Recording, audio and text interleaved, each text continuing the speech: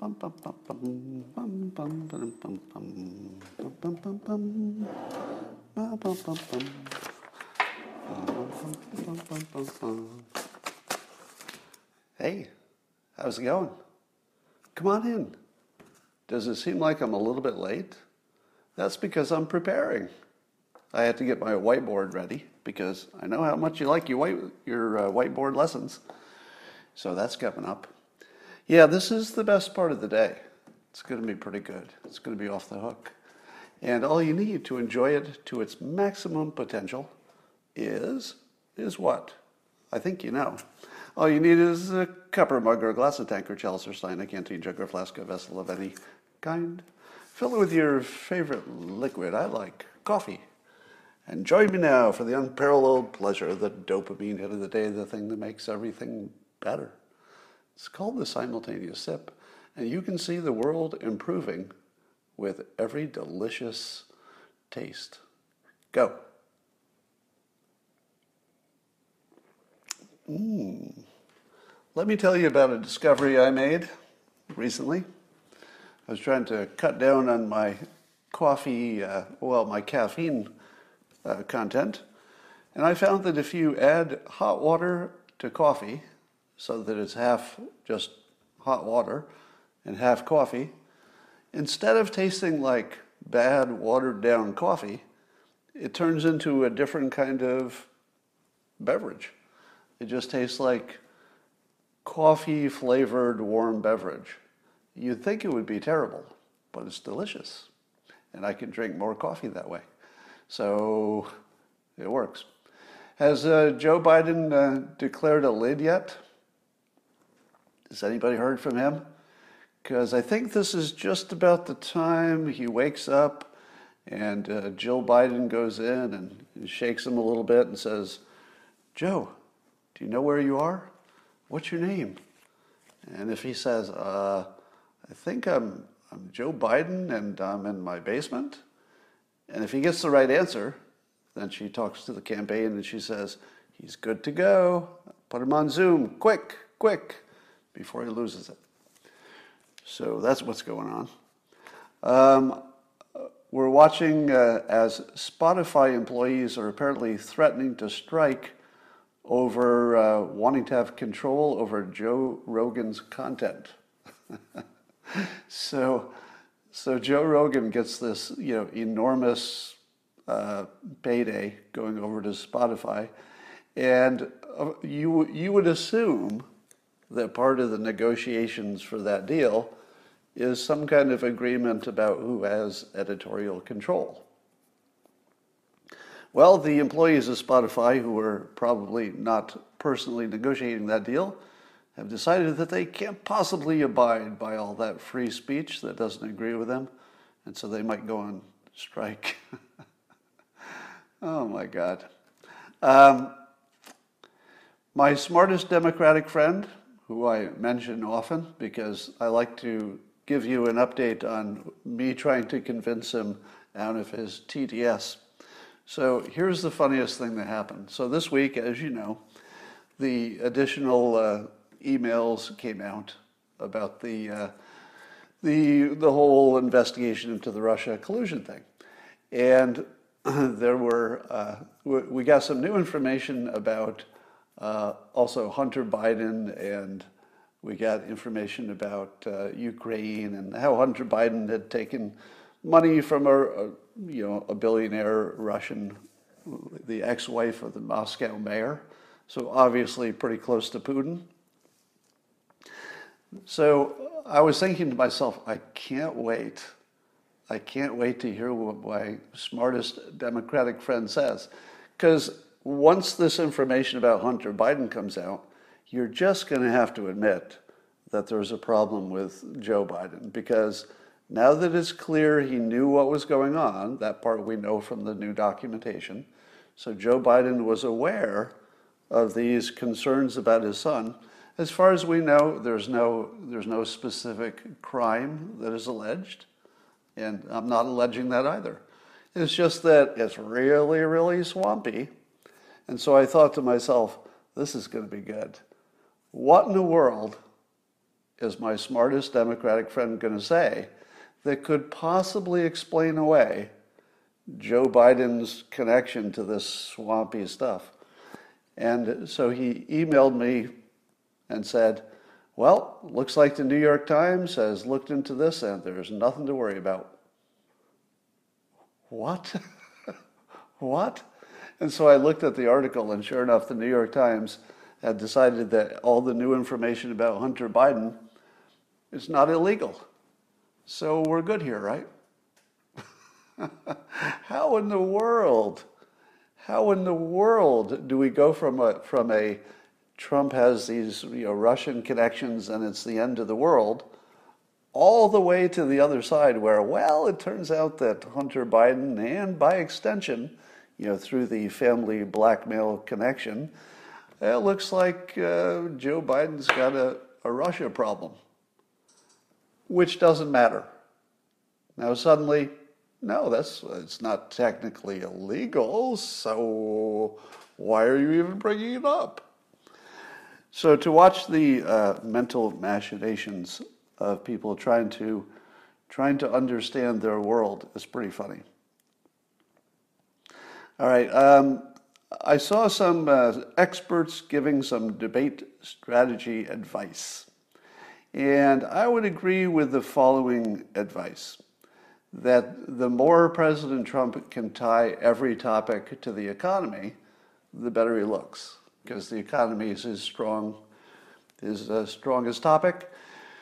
So I would agree that anytime the president can say, well, let's bring it over to the economy, he's going to be winning. And you could do that with almost everything.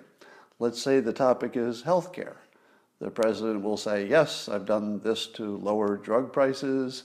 I've done this to allow telemedicine across state lines, which should have a good effect on things. We're doing this and that to increase the market. And these are things that are going to be good for the economy, and that works. So you could talk about climate change. Well, we got to get the economy right to be able to deal with climate change. You could do it with coronavirus. It's not just about the direct deaths. It's also about the economy. I think he can tie just about everything to the economy. And the things that he can't are things that people have already made their mind up about. The Supreme Court picks, for example. There's not much you can do about that. Republicans are going to like it. Democrats are not going to like it. But there's not much to debate. It's going to be what it is. So I think the president's got a real strong play there. Just tie everything to the economy any way you can, and he's going to look pretty good. Now, do you think we're going to make it all the way to Tuesday and have that debate? What do you think? If you had to put the odds on it today, is Joe Biden going to make it to Tuesday and have a debate? Here's what I would be looking for. If Joe Biden is not going to debate on Tuesday, this would be the tell. There would be a lid on Joe Biden all the way through Tuesday. If you see a lid on Biden that just clamps it down from today all the way through Tuesday, he's probably not going to debate, because that would be sort of the tell that something else is going to happen, that they have to replace him, or they're going to say, well, we need some time out, or maybe we don't debate. As of yesterday, Nancy Pelosi was still saying she was still saying that Biden shouldn't debate. So that at the highest level of the Democrat Party, they are not too happy about the idea of him debating. So we'll see. I would say if you were to put the odds on it as of today, the odds of him making it to Tuesday, being on stage and debating, are greater than 50%, probably. Certainly greater than 50%, wouldn't you say? Yeah, he can always say he's prepping, so he'll always have a cover story. But if he puts the lid on for 3 days, I just think that would be a tell that they have something else planned.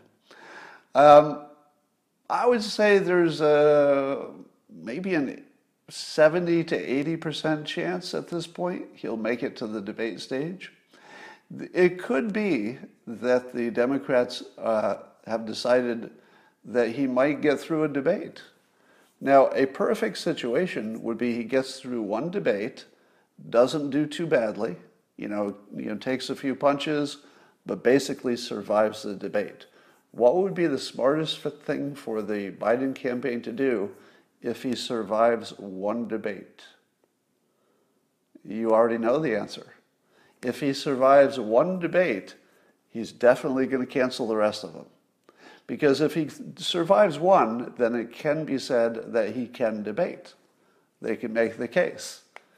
But it would be crazy, it would just be crazy for them to let him have more than one if the first one goes okay. If it even just goes a little bit okay, you got to cancel the rest of them. And it would be easy to do. They would just say, well, look at what President Trump did in the first debate. All he did was lie. So what would be the point of having another debate when all he's going to do is lie? So it would be easy. They just say, we did one debate, we're good. Now, let's say they do one debate and he just falls apart. What happens then? Well, then the Democrats just go ahead and replace him. And they say, okay, we see it now. So we're going to make a quick change. It's going to be Kamala probably top of the ticket. Everything's the same. Kamala, Biden, you get the same package. There's no real difference. Biden picked Kamala as the vice president because they have so much in common. If you think about it, nothing's really changed. All you did is change the name, and we've been calling it Harris-Biden ticket anyway. It's not that big a change. Don't worry about it. After the election, Biden will, be replaced or something. Maybe before, maybe after. So I think what will happen, here would be my best guess. I think the Democrats are going to roll the dice, roll the dice on one debate. I think it's a one debate bet. If it doesn't go well, boom, they switch the ticket. If it does go well, they cancel the rest of the debates and try to ride it. That's what I would do. All right. It's starting to look as if everyone except the Trump campaign colluded with Russia in 2016. Because the more we find out about what the Steele dossier was up to, and the more we find out about what Hunter Biden was up to, everything looks like they were all colluding with Russia, because the Hunter Biden connection with money coming in from a Russian oligarch, and of course the Steele dossier apparently was put together by an alleged Russian asset, was a major subsource for the Steele dossier. Now, given that Brennan knew that, how is that not colluding with Russia? If you're literally working with Russia on a common goal to overthrow the United States, which is the allegation against Brennan, how is that not colluding? Now you could say, well, the person we talked to wasn't necessarily having a conversation with Putin that week. It might be just a Russian. But I don't know if that's a thing, because the person that he was dealing with, for information anyway, was a suspected Russian asset, which means he would have connection to the top indirectly. So given that we have this new model of the world, that if you accuse somebody of something first, and it turns out you're the one who was doing it, people get exhausted by the original accusation, and then when the truth comes out, oh, no, the person you accused was innocent all the time, completely innocent, but you, the accuser, were actually doing that crime like crazy.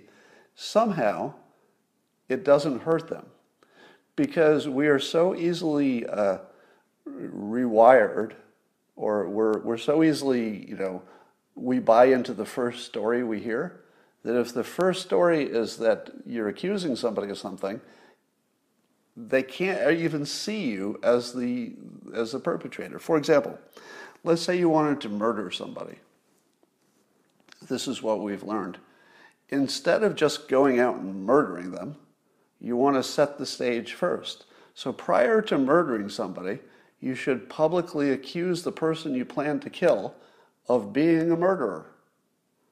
And you sell that, and the person will be like, what are you talking about? I'm not murdering anybody. I'm just an innocent citizen. Oh, no, no, no. You're a murderer. And you get everybody to believe that they're a murderer, and then you murder them. And people will have a hard time understanding, because it will be too much of a leap to go all the way from, wait a minute, are you saying that the murderer was actually the one you murdered? I can't hold that in my head. It's too much of a leap. I can't be that wrong about something. Cognitive dissonance has just put up a wall. I cannot see this new truth that you just murdered this innocent person. I just can't even see it.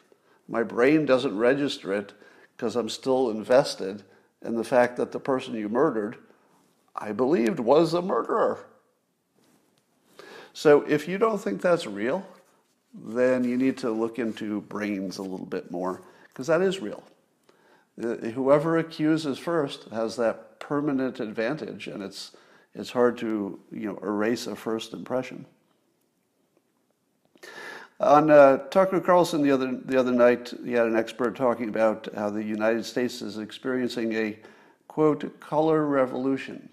I don't know all the details about what this, quote, color revolution is, but the idea is that we have people in the United States who, working for intelligence agencies in the past, have fomented revolution in other countries intentionally, and they did it by simply sowing chaos about the election process. So if you can get the citizenry to not trust the election process, then you can have an actual revolution, because the system will break down. The allegation is that the same people, literally the same people, the actual same people who did this professionally overseas to other countries are literally, specifically, and even publicly doing it right here, right now. and that there's an active color revolution being perpetrated in this country by the book, publicly, obviously, while we watch it, right in front of us, by the same people who are experts at doing this thing. Now, do you believe that? Does that sound like something you believe? Here's my problem with it. I don't know what they would think is their end game. If you're fomenting revolution in another country, your end game is the revolution. You just want to weaken that other country, and if you can get a new regime in that's friendly to your country, well, that would be an advantage. But you don't really care that much if that other country just falls apart, because it's not your country, right? So if you do a color revolution in another country and it just goes to hell, well, it wasn't your country. So that's the kind of risk you could take with somebody else's country. But would you take this risk with your own country? Would you literally cause a violent, probably there'd be violence, a violent revolution in your own country, thinking that would work out?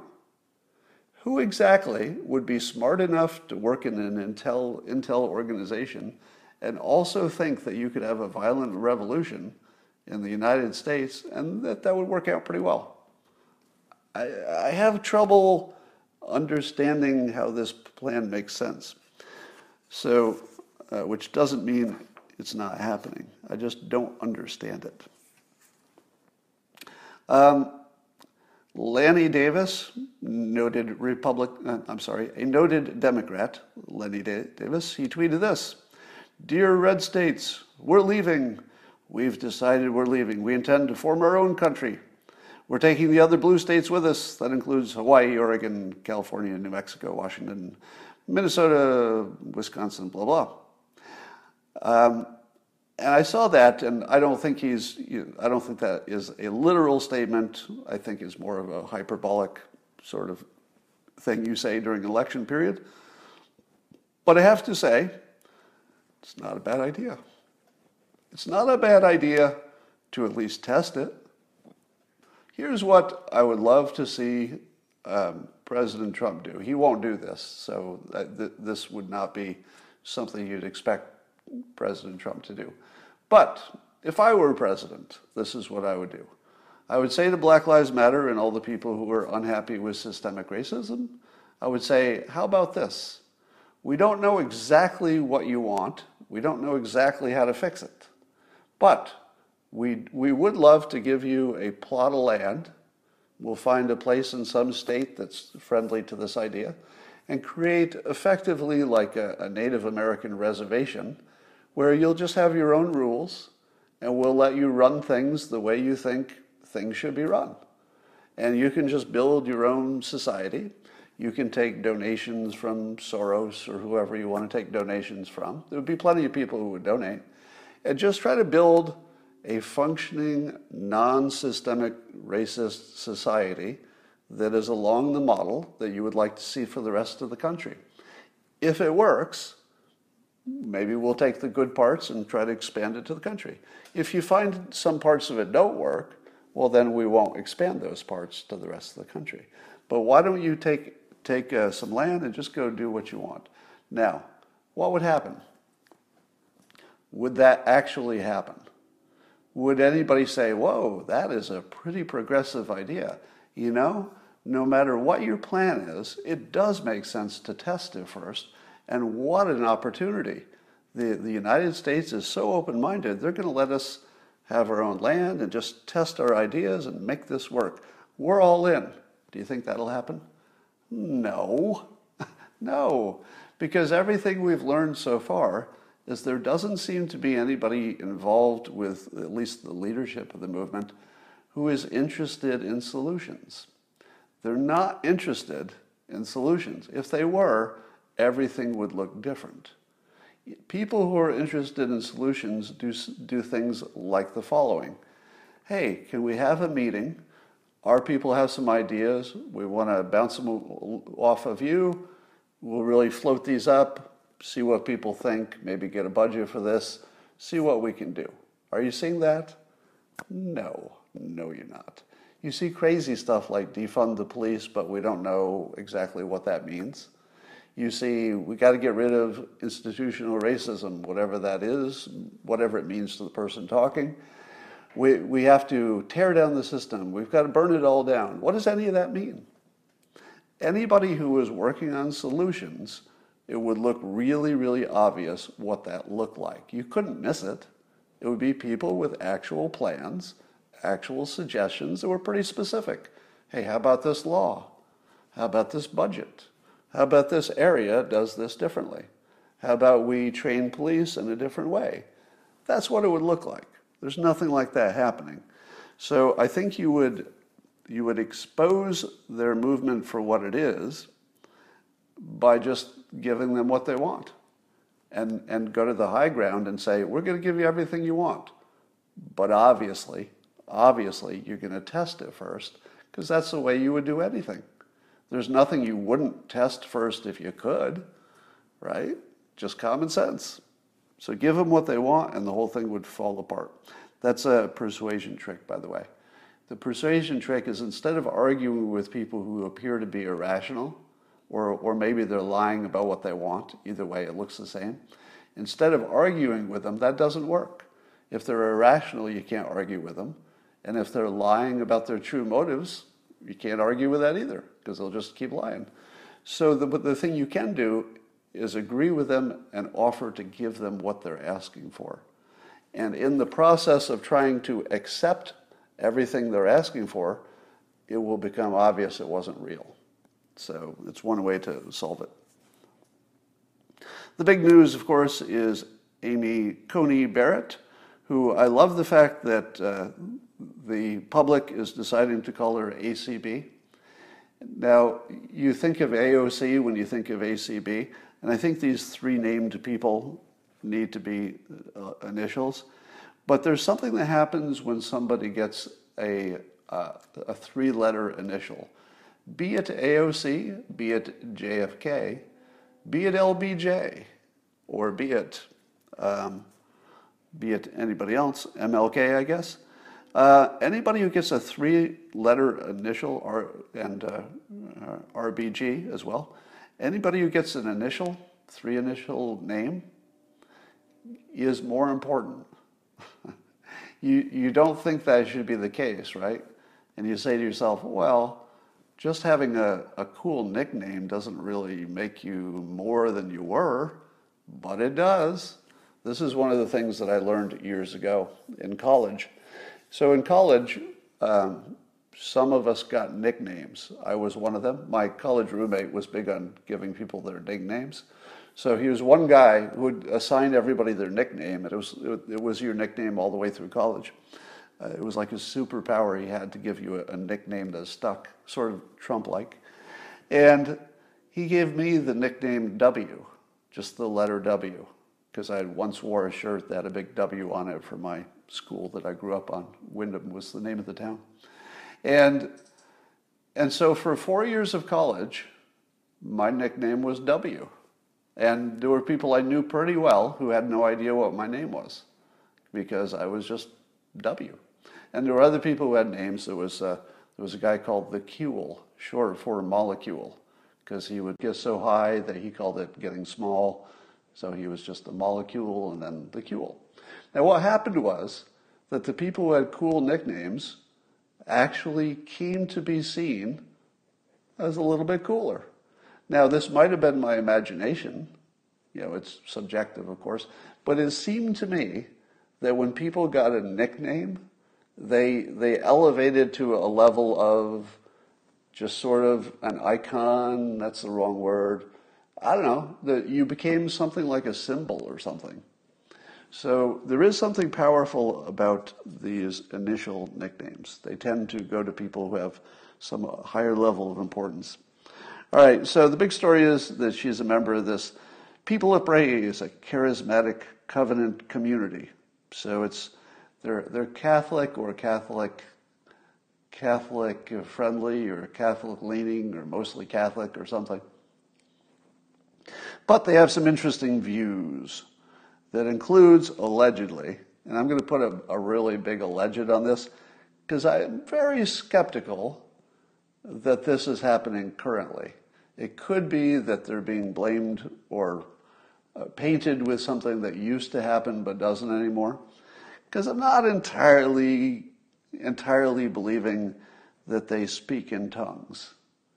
Do you think that whatever place of worship that ACB goes to with her family, do you think they actually speak in tongues, while she's there at the service? I'm guessing not, which doesn't mean that some part of the organization has never done that or doesn't do it. But I'm kind of guessing probably not. If I had to put money on it, I'd say something like, I feel like that's 70% chance she's never been in a room where that happened. I could be wrong. Somebody says lid. Did the lid get, is there a lid? Now, it does make sense if you get at least one more lid before Tuesday or two. But if it's all lid, if it's lid all the way to Tuesday, that means something. All right, so I don't know how real this stuff is, but it's going to be the big topic. Now, here's the beauty of it. As I think it was Tim Young pointed this out on Twitter. He said, every time a Democrat calls Amy Coney Barrett a cult member, which is what they're calling her, thousands of on-the-fence Catholics turn into Trump voters. And I think that's got to be true. If you're a practicing Catholic and you hear the Democrats call somebody who also is associated with Catholicism, if you hear them call her a cult member, are you going to say to yourself, oh, no, that's the different kind? She's over there speaking in tongues, so that's a different kind. So yeah, maybe that's a cult. Not me. I'm just a regular Catholic, so that doesn't affect me. I don't think people are wired that way. I think if she's called a Catholic and you happen to be called a Catholic and somebody is making fun of that other kind of Catholic, you don't shade it and say, oh, that's not me, that's a different kind of Catholic. I feel as if you're going to take that personally. If you're a normal human being, you're going to take it personally. So the beauty of Trump's trap is that the more they complain about her, the more votes he gets, I think. I think it's pretty direct. Here's the most fun part of the allegations against ACB's religion, is that, quote, one of its most notable features is the submissive role played by women, some of whom were called, quote, handmaids, at least until The Handmaid's Tale aired in 2017. At that point, they started referring to them as women leaders. Women leaders. Now, do you think that the phrase women leaders suggests submissive handmaids? I got a feeling that we don't quite have the full story of what was going on there, because I don't know how you would take somebody that your own religion considers, to use their words, submissive, and that you just rename them leaders. And it's like, oh, it's okay.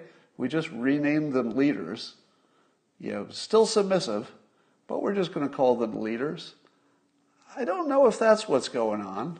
It feels more like, if I had to guess, and this is just a guess, pure speculation, that if you dug into this a little bit, you would find that whoever labeled their belief as a belief that women are submissive, I think you'd find maybe that's just not the case.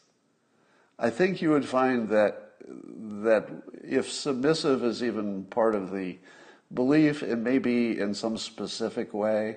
I don't think it means in life in general. So I got a feeling that we don't know what's going on there. But here's my take on this. Suppose the left goes after her for this allegation, however true it is. We don't know.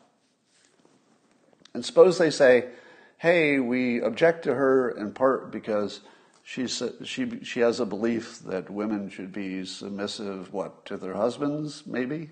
Maybe that's the context, whatever it is. And again, you should be really skeptical about any of this. I don't know what the odds are that any of this is true. But let's just talk it through. Let's say, what if it is? Isn't that sort of an LGBTQ problem? Because wouldn't it simply be a lifestyle preference, if true, don't know if it is, but if true, that it was her preference or other people in the religious group, that they would be, and I hate to use the word because I think it's inaccurate, but submissive to their husbands? Isn't that just a lifestyle choice? Why is that anybody's business? Because I don't believe they're saying that you and I should change what we're doing. I don't believe they've ever gotten in my face and said, Scott, you need to change what you're doing. Doesn't bother me. So if there's somebody who in their private life has a personal way of relating to somebody that's different than yours, how's that a problem? And shouldn't you be the open-minded people who say, hey, sexuality is a big continuum, a rainbow, which is my belief. I believe my belief is that everybody is so different that grouping people into these arbitrary categories is suboptimal. So I'm as pro LGBTQ as anybody could ever be. I'm super pro LGBTQ. I'm extra pro LGBTQ. The more the better. But it feels to me like, although this is not a sexual preference, that it's in that area where it should just be a personal choice. Why is that anybody's business? Bill Maher is making news again by, I don't know why this is news. He's the most famous celebrity atheist in the world. So he said some biting things about her religious beliefs. Is that a surprise that he said that? Here's what I would like.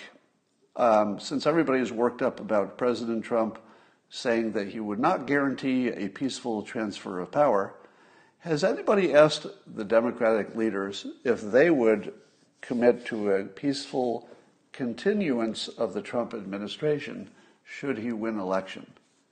How has that never been asked? As soon as you hear it, I tweeted this morning, the moment you hear this, doesn't your brain say, yeah, that's missing? Nobody's asked Pelosi, can you commit to a peaceful continuance of the Trump administration should he win the election? That's a fair question. Should they be asking Biden? Should they be asking Kamala Harris? Should they be asking Chuck Schumer? Yeah, you should ask every one of those people to get on record, would you support and commit to a peaceful continuance of the administration should they win? Nobody's asking. If you don't see that asked by today, by the end of today, because there's always a Democrat floating around, you can ask this question. It's Sunday. What is today? Saturday. So you can certainly ask the question. If you don't see that, you should just assume there's no such thing as news anymore, that it's just so broken that you should forget about it. Let me do my impression of Chuck Schumer. Is it my imagination, or is Chuck Schumer the worst public speaker you've ever seen for a politician? I don't know if I've ever seen a worse public speaker. How in the world does he get his leadership job by being the worst public speaker? Let me give you an impression of Chuck Schumer giving a public statement. Glasses down like this. And President Trump, he is continuing to do bad things. And bad things are done by the president because of his badness and his meanness, and he doesn't believe in freedom. He hates people. He would like to destroy the economy for selfish, narcissistic reasons.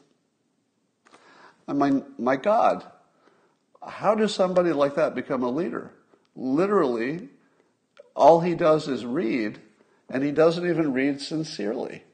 He doesn't even read sincerely. If you look at prominent politicians in either party, would you say that AOC, whether you disagree with her or agree with her, doesn't she look and come off as being sincere? I would say so. She looks sincere to me. That doesn't mean she is, but in terms of how she presents herself, looks sincere. Does President Trump look sincere? Yeah, he does. Does Vice President Pence seem sincere when he speaks in public? Totally.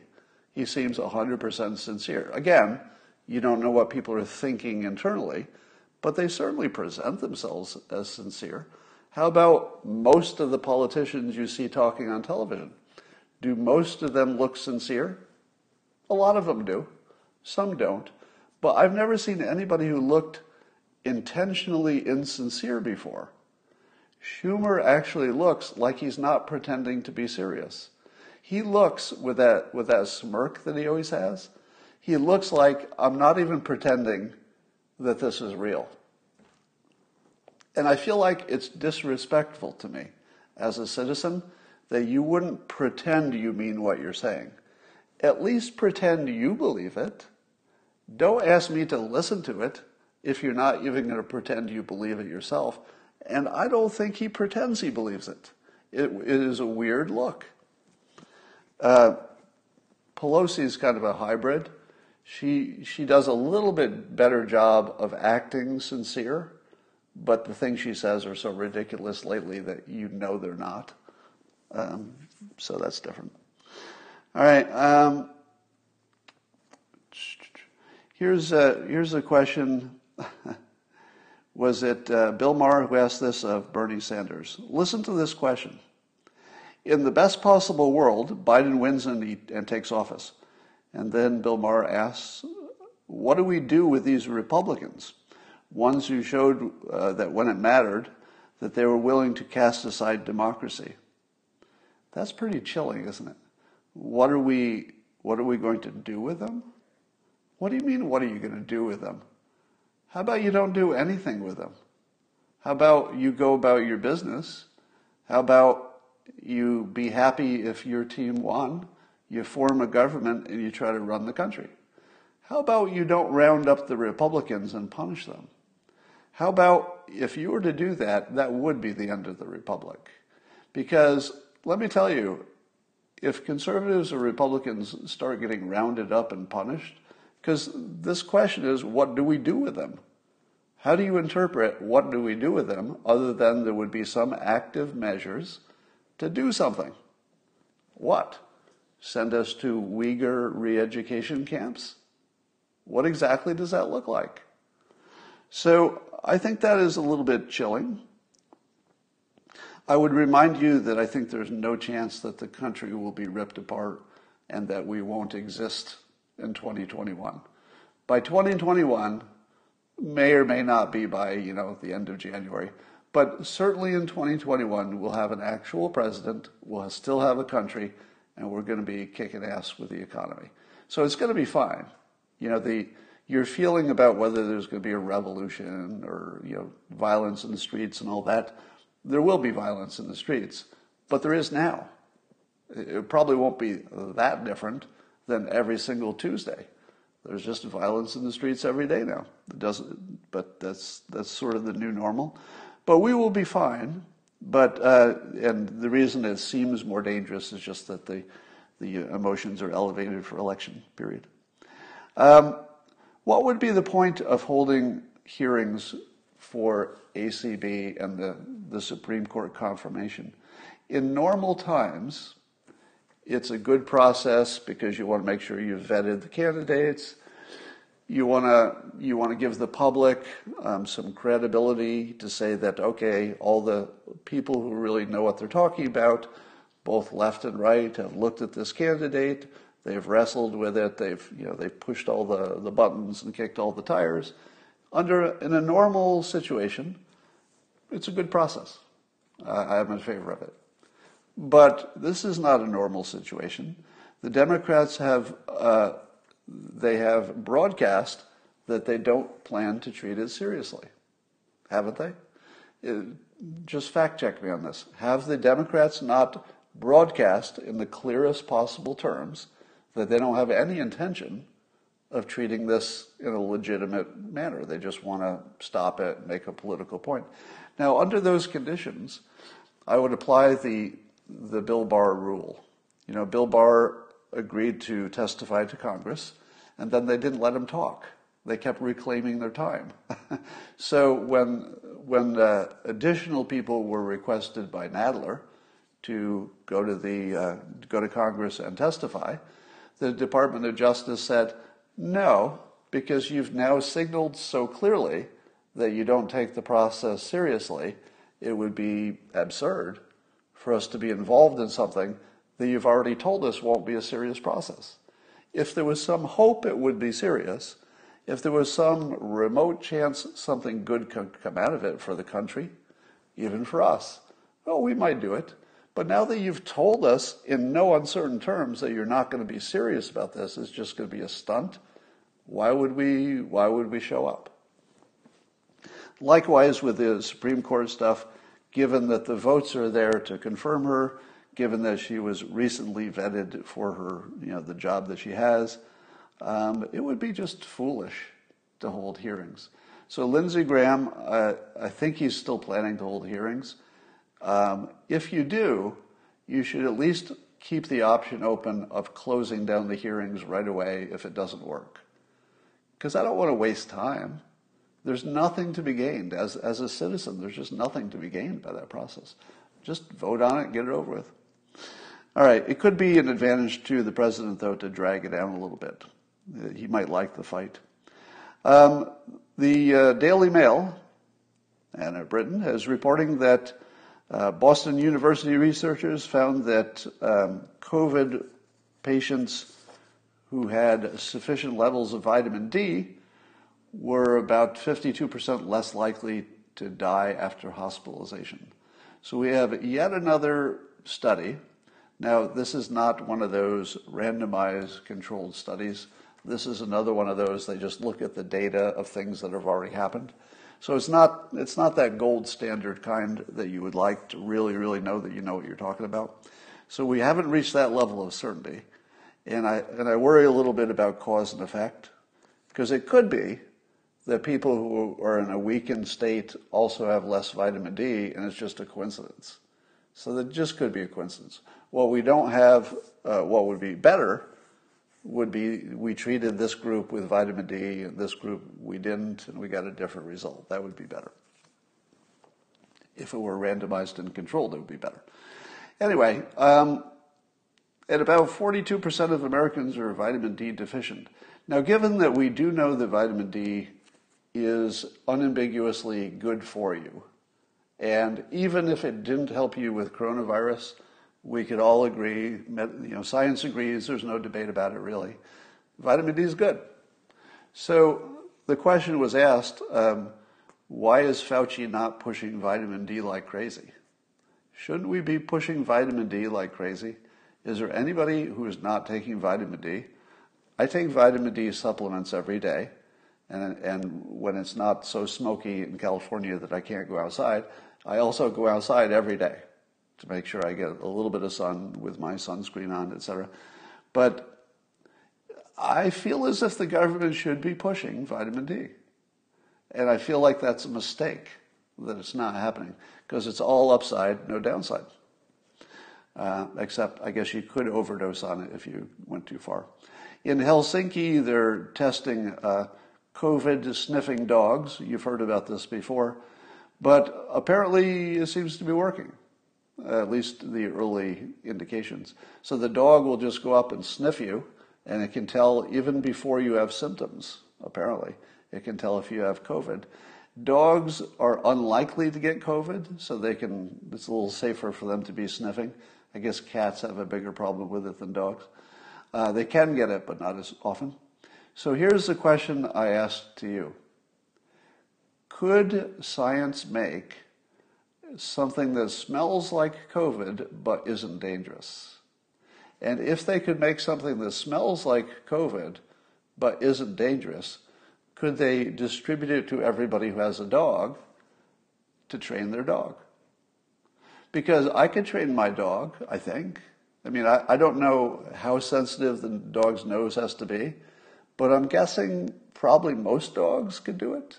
I know some dogs like bloodhounds are extra good at smelling, but all dogs are pretty good at smelling. If you could give me a little smell tab that smelled like COVID to a dog, it wouldn't smell like anything to me. If I could train my dog with that, I think we'd be 3 weeks away from getting rid of coronavirus. Because there are enough people with dogs who can train a dog, right? How hard would it be to train a dog that gets a treat when they smell one thing and not another? It would be the easiest thing in the world. I could train my dog to sniff it, I'm pretty sure. And she's not like the genius dog of dogs. Somebody says, didn't I predict this? I remember talking about it, but I believe I read about it as a possibility before I predicted it.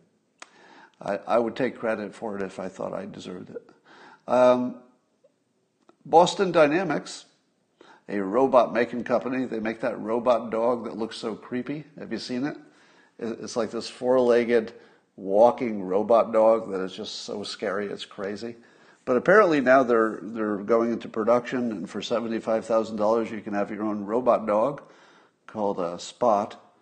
And if you don't think this stuff's going to change everything, you got a new thing coming, because this robot is going to change everything. I mean, you could just drop these into dangerous neighborhoods, and well, I suppose they'd get torn apart. They'd probably get broken pretty quickly. Here's a fact you probably didn't know. I'll just throw this in here as a fun fact. Did you know that the organizer of the Charlottesville Tiki Torch racist march, named Richard Spencer, did you know that he endorses Joe Biden? That's right. Joe Biden's primary claim is that President Trump was sort of favorable to these racists in Charlottesville, but the guy who organized it, Richard Spencer, has publicly endorsed Joe Biden.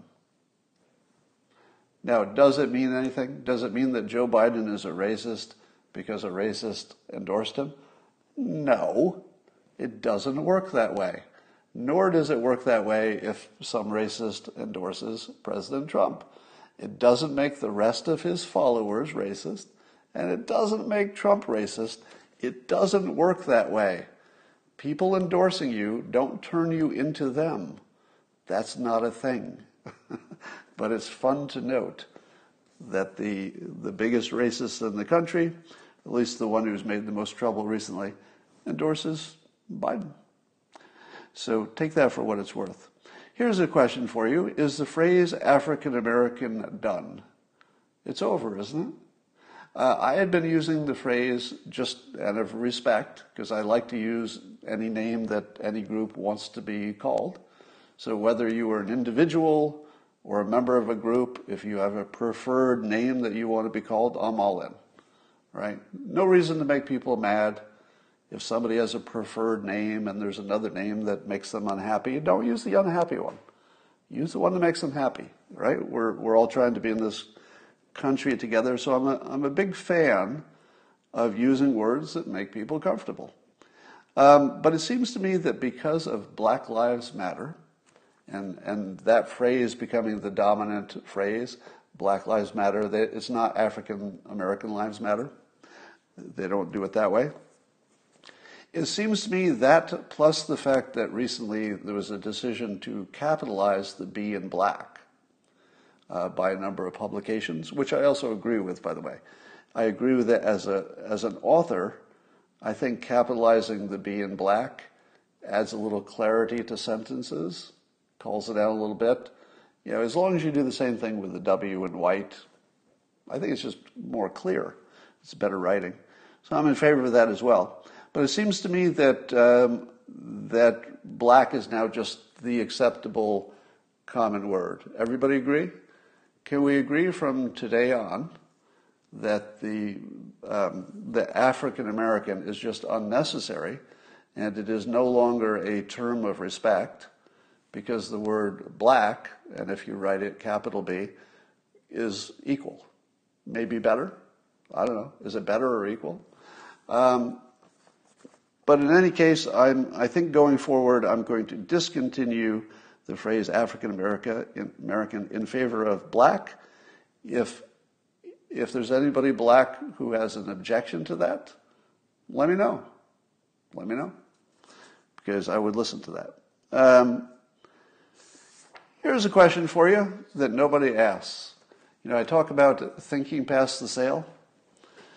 There's a gigantic thinking past the sale that's happening now, and it goes like this.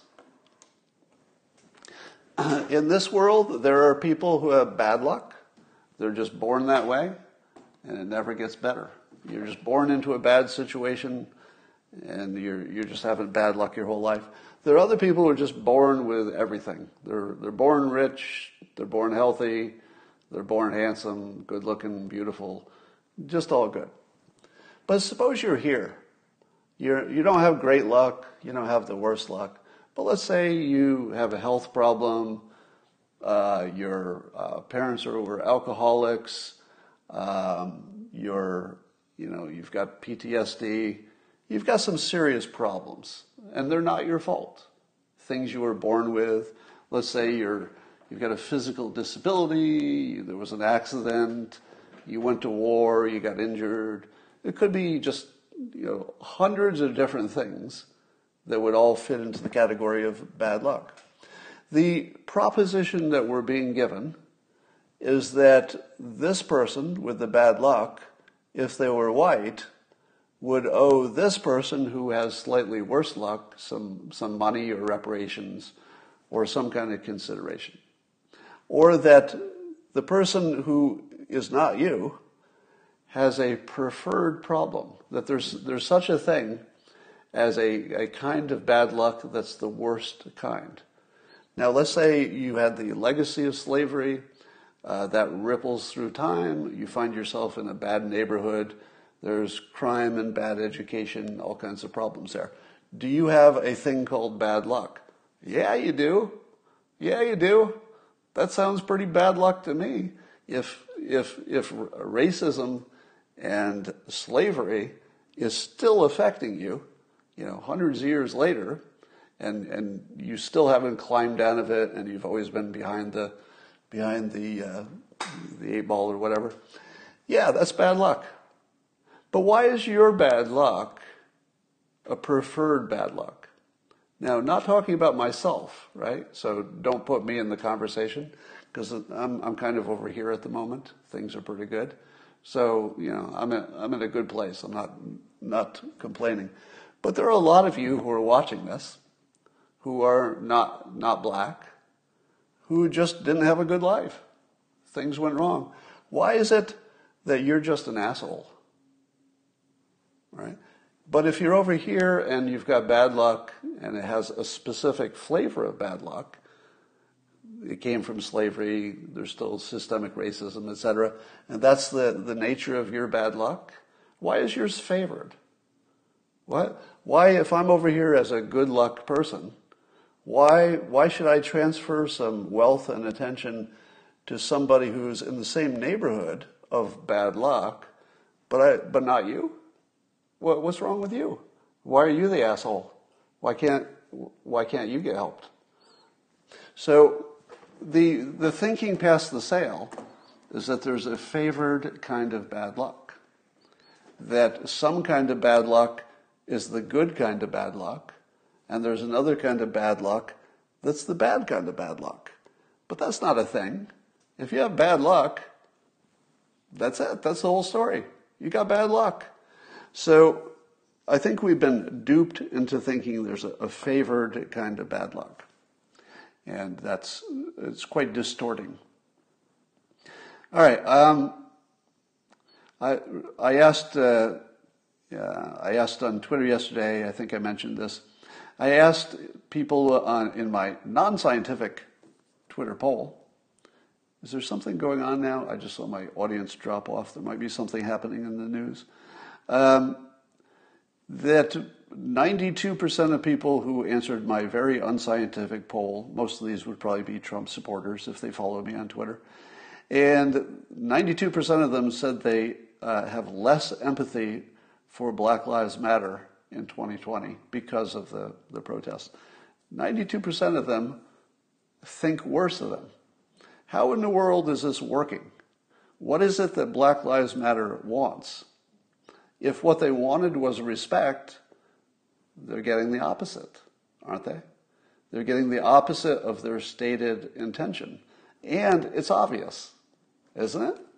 If you were just tried to be an objective observer, you came from another planet and you didn't have any bias, and you were just going to look at the planet from a distance and say, okay, how's this strategy going?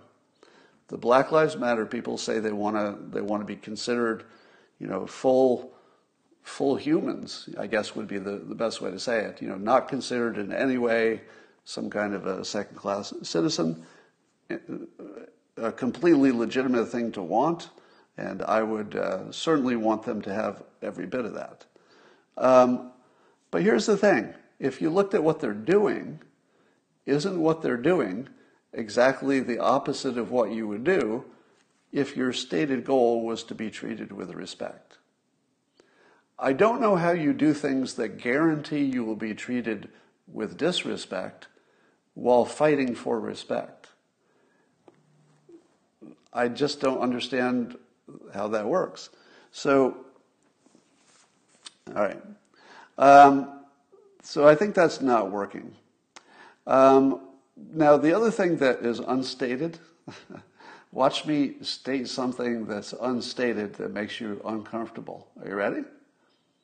You hear about all these people who have decided to move out of the urban areas. So people moving away from San Francisco, people moving out of New York City. And whenever we tell this story, we always say, well, it's people getting away from crime. Yeah, that's what it is. That is accurate. It is people who want to get away from crime. But here's the thing that people aren't saying. It is really white people getting away from black people. All right? Now, how bad does that sound? That sounds as bad as it could possibly be. But what other outcome could you imagine would happen? If you were a well-off white person living in a city that was on fire every night because Black Lives Matter was protesting, would you say to yourself, I'll stay here? Probably not. You would probably get as far as you could from Black Lives Matter supporters as you could, because it doesn't look like they have a solution in mind. It doesn't look like there's an end state where you say, okay, everything will be fine.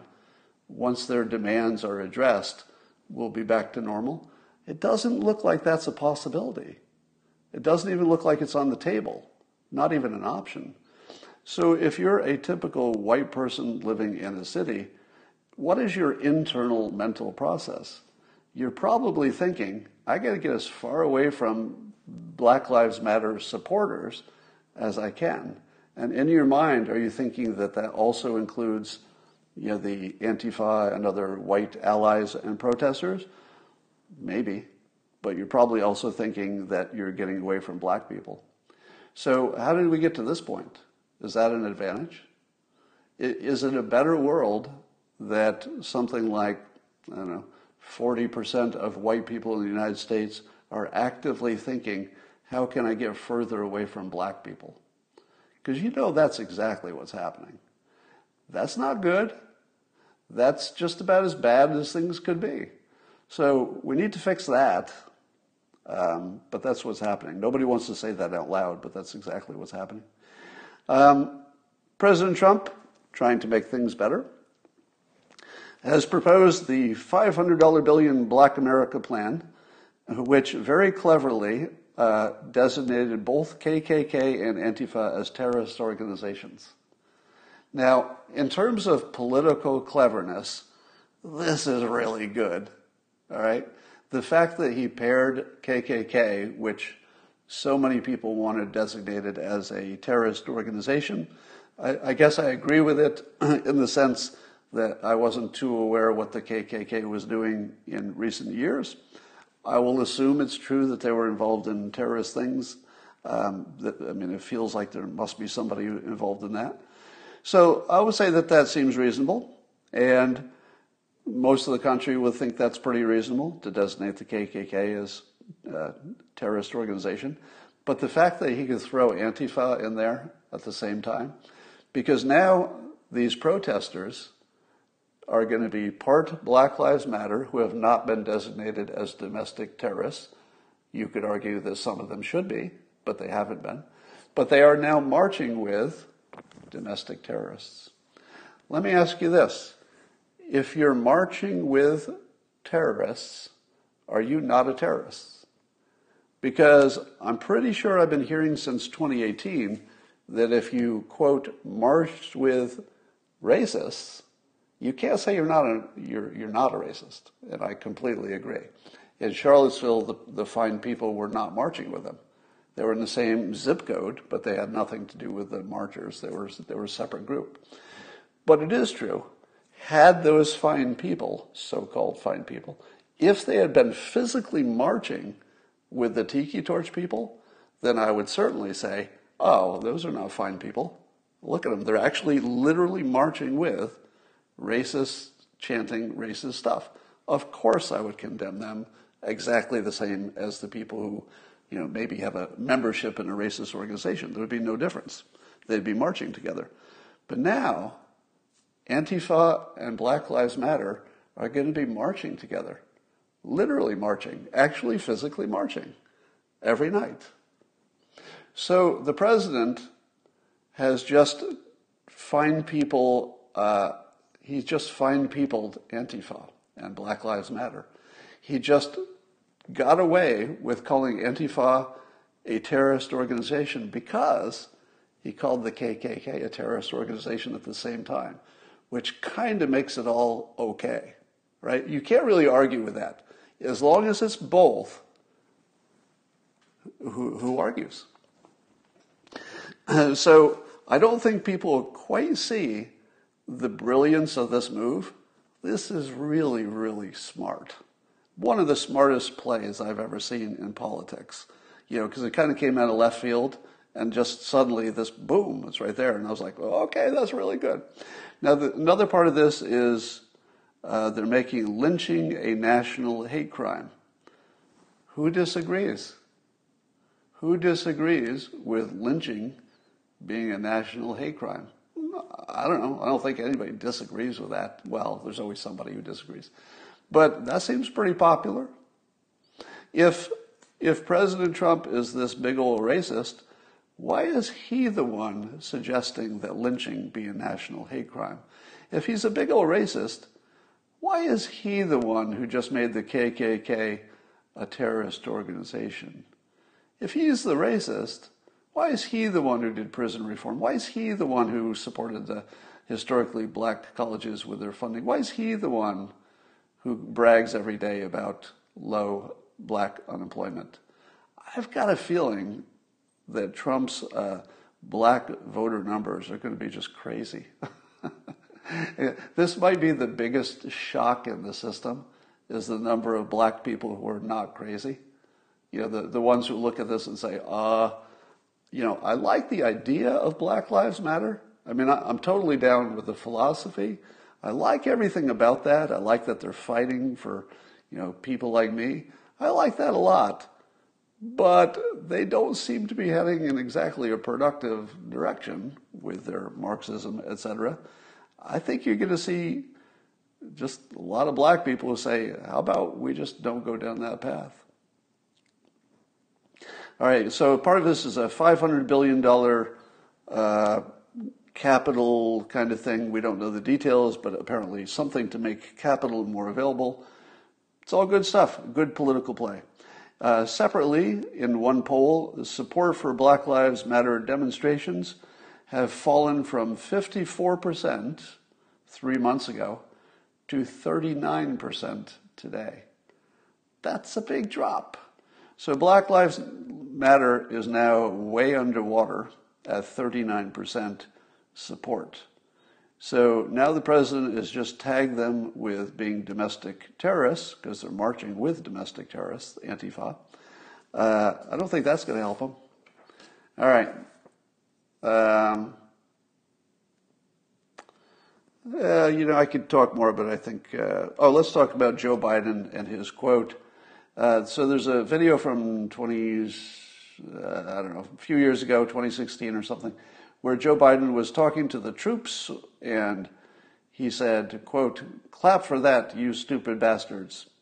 So he called the troops stupid bastards to their faces, but he was obviously making a joke, but it was sort of awkward the way he said it, but is that the kind of joke you make to the troops?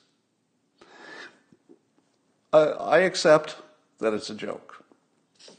And I'm certainly not the guy who's going to argue that a joke's not a joke, right?